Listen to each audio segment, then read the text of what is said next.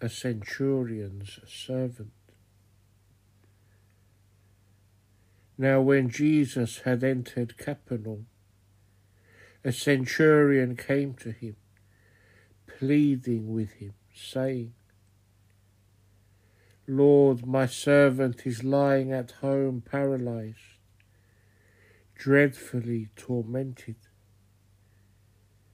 And Jesus said to him, I will come and heal him.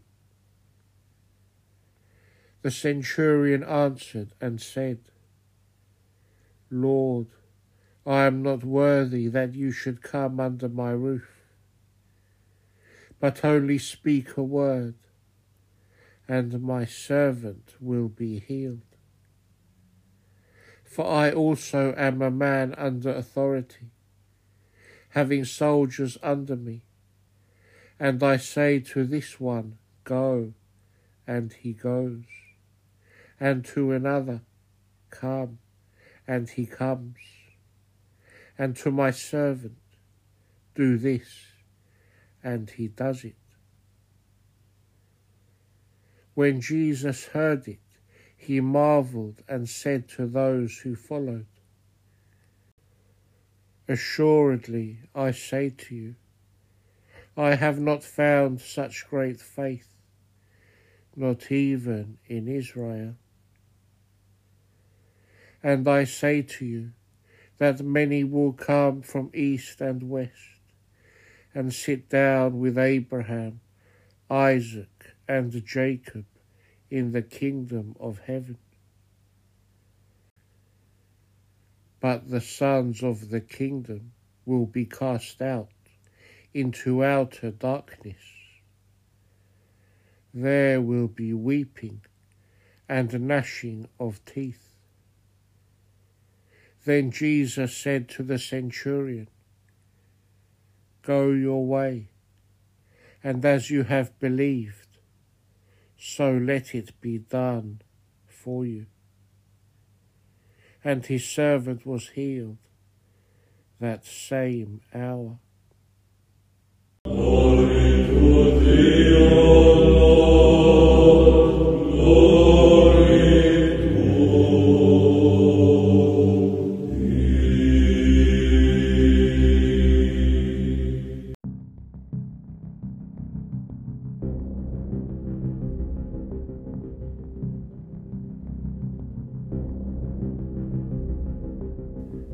The commentary.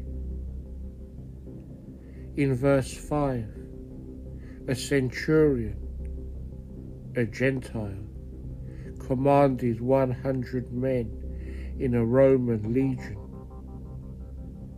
Jesus is the Saviour of all, and in him ethnic distinctions are void.